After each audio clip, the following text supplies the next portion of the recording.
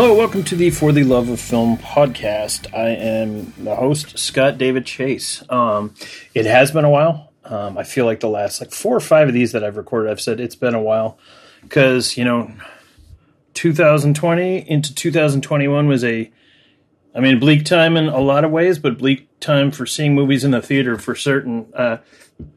Definitely for me, living here in Seacoast, New Hampshire, the theaters were closed for 7.5 months.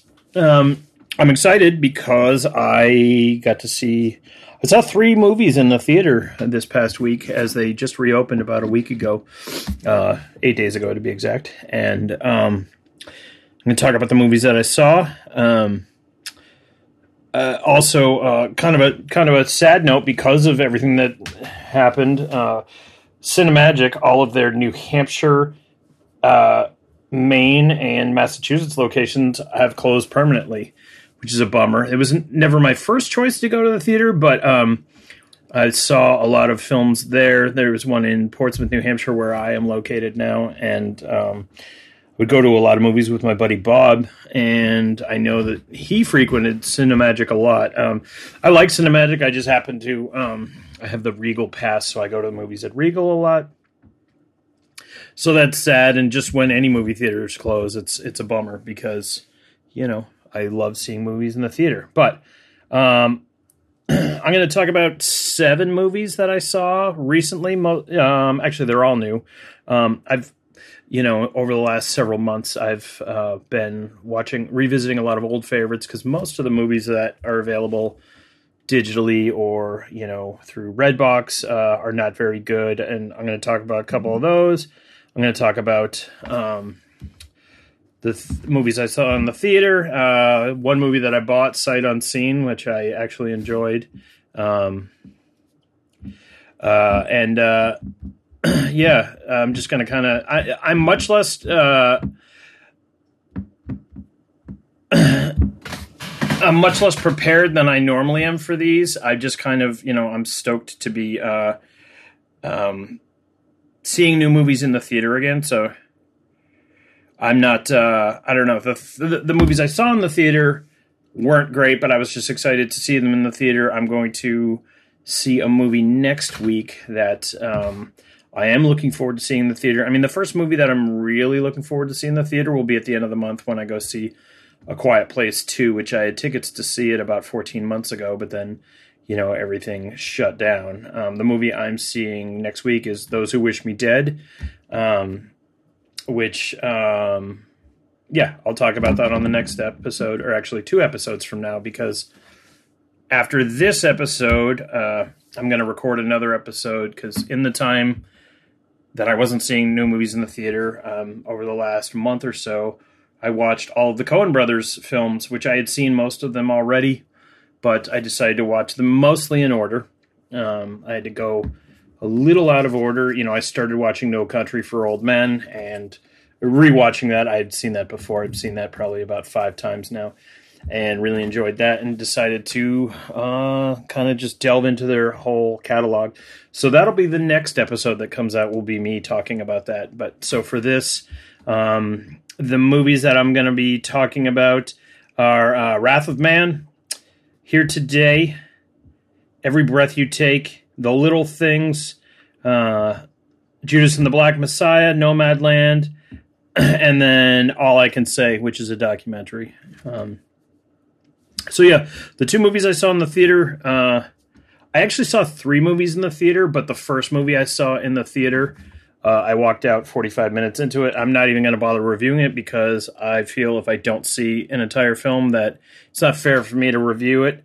Who knows? It could have turned around and become this amazing cinematic epic. I'm fairly certain it wasn't, but I'm not going to bother going into it because I have nothing good to say about the film that I walked out of. So we'll just leave it at that. I did see, and this was on Tuesday. I'm recording this on a Saturday.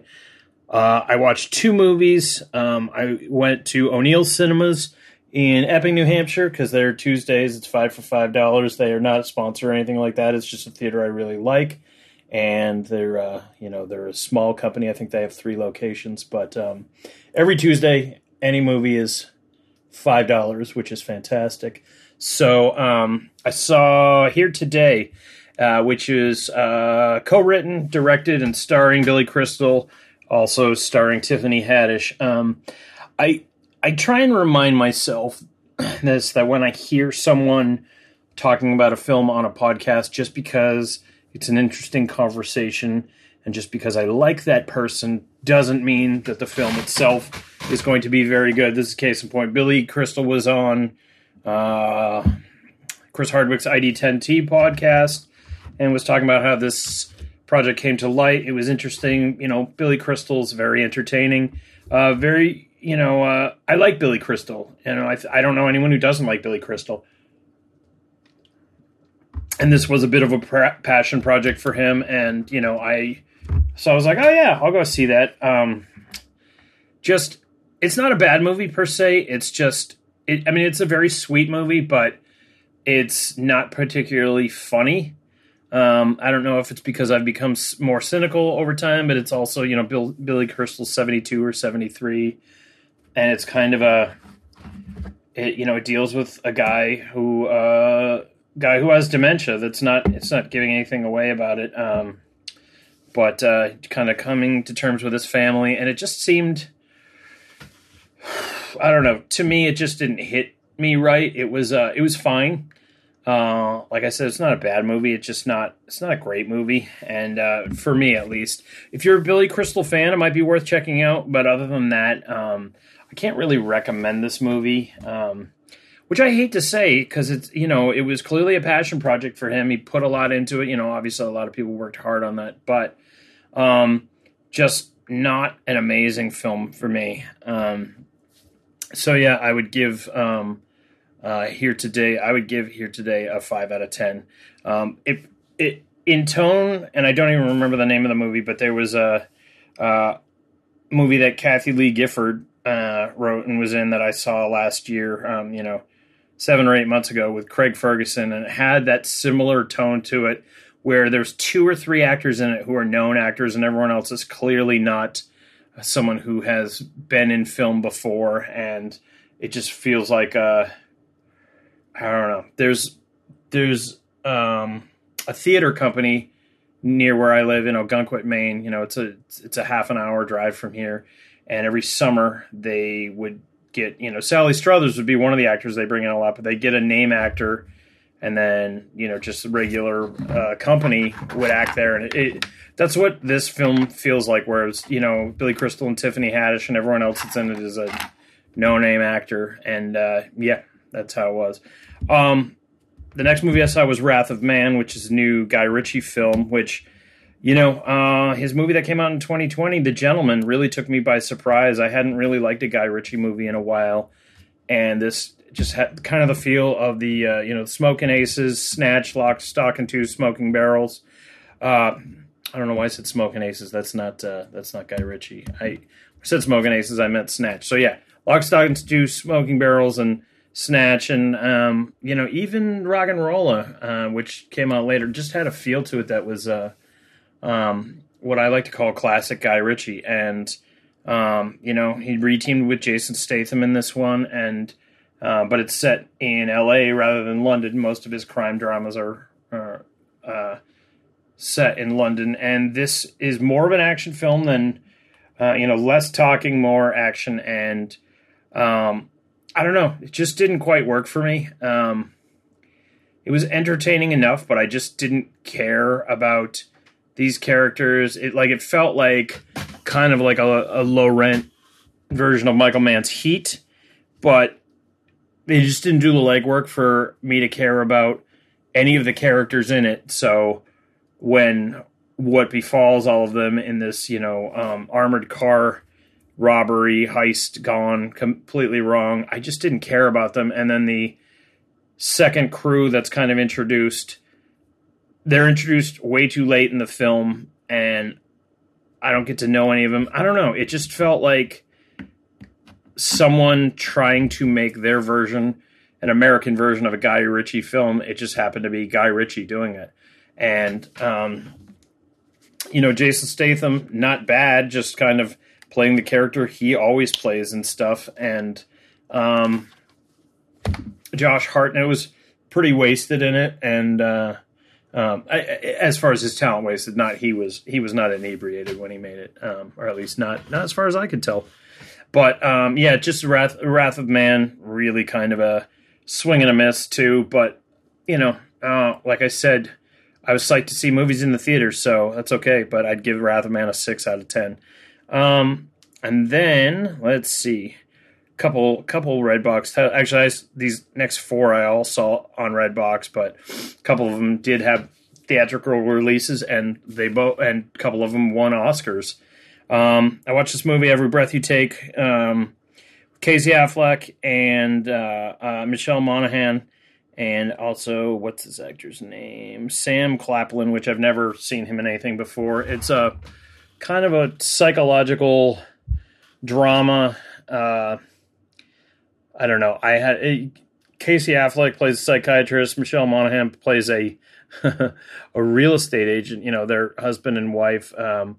They reteamed. They had acted opposite each other, 15 years ago in Ben Affleck's directorial debut, Gone Baby Gone, and they had great chemistry in that. They have zero chemistry in this movie, which works actually for this film because they're a married couple that are, their marriage is falling apart. They're very separate, so it kind of works. But the movie as a whole just doesn't work. It for the first 2/3 of the film, it's kind of rooted in reality. It's a dysfunctional family drama, and then it turns into a stalker serial killer, not serial killer, stalker / killer film, and it just unravels completely in the last third of the film. I can't recommend it to anyone, and it was Casey Affleck, who has won an Academy Award for acting,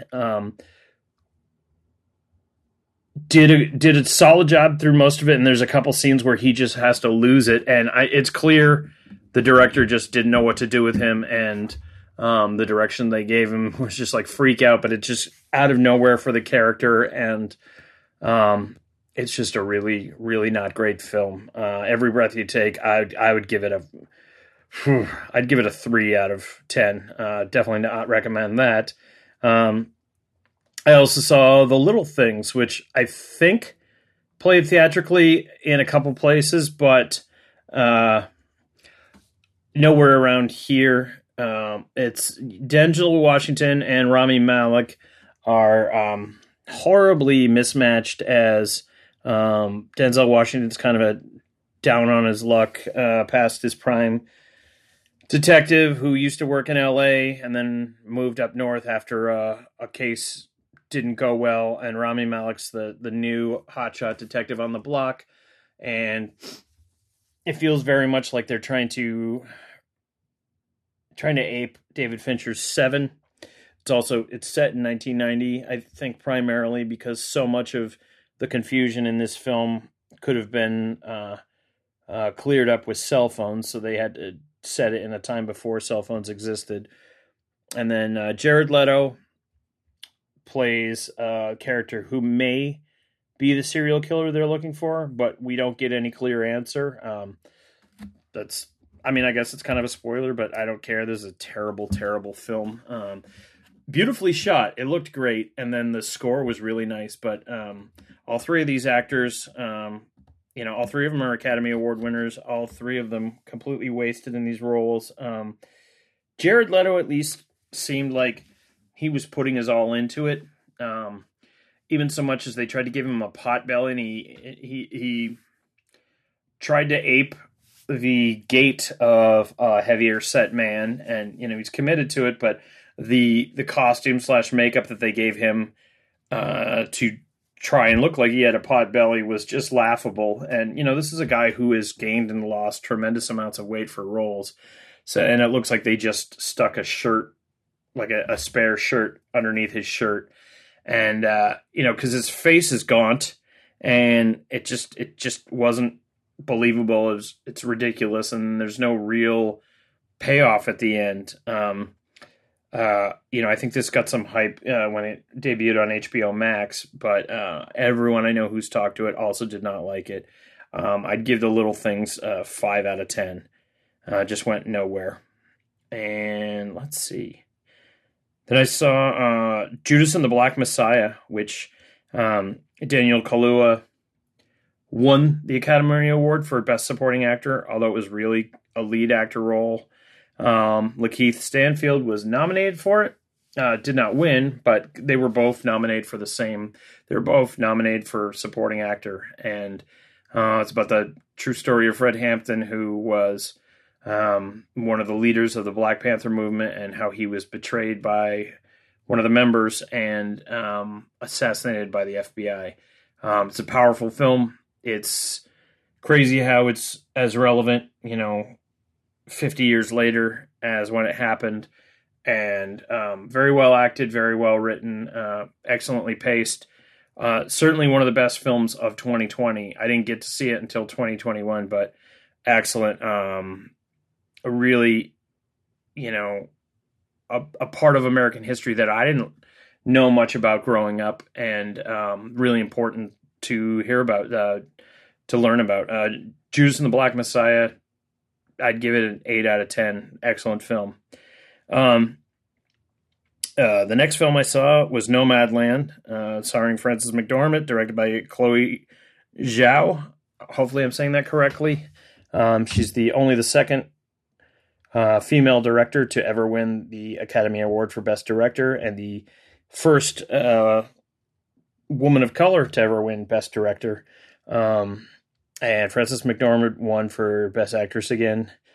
And it won Best Picture as well. When it won at the Oscars, I hadn't seen it, knew very little about it, and I was just like, oh, it feels like they're going with a safe route. But after seeing the film, it was excellent. It is the best 2020 film I have seen. It would have certainly been on my year-end best of list if I had seen it at that point.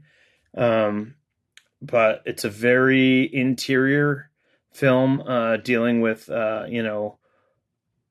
this woman who Frances McDormand plays, who has a very nomadic lifestyle, and after her husband died, traveling around the country, living out of her van, and it's really connected with me. It's sort of a lifestyle that I have contemplated and been thinking about doing, in the next 5 to 10 years, about getting a vehicle and traveling around. So it was interesting to kind of see that, and it's based on a nonfiction book. A lot of the actors in it are not actually actors; they're real people that were part of the nonfiction book that it was based on, and really just interesting. It is more of a character study than an actual story. Not a ton happens in it, but it is, a beautiful portrait of humanity. And I really enjoyed it. I'd give Nomadland a 9 out of 10.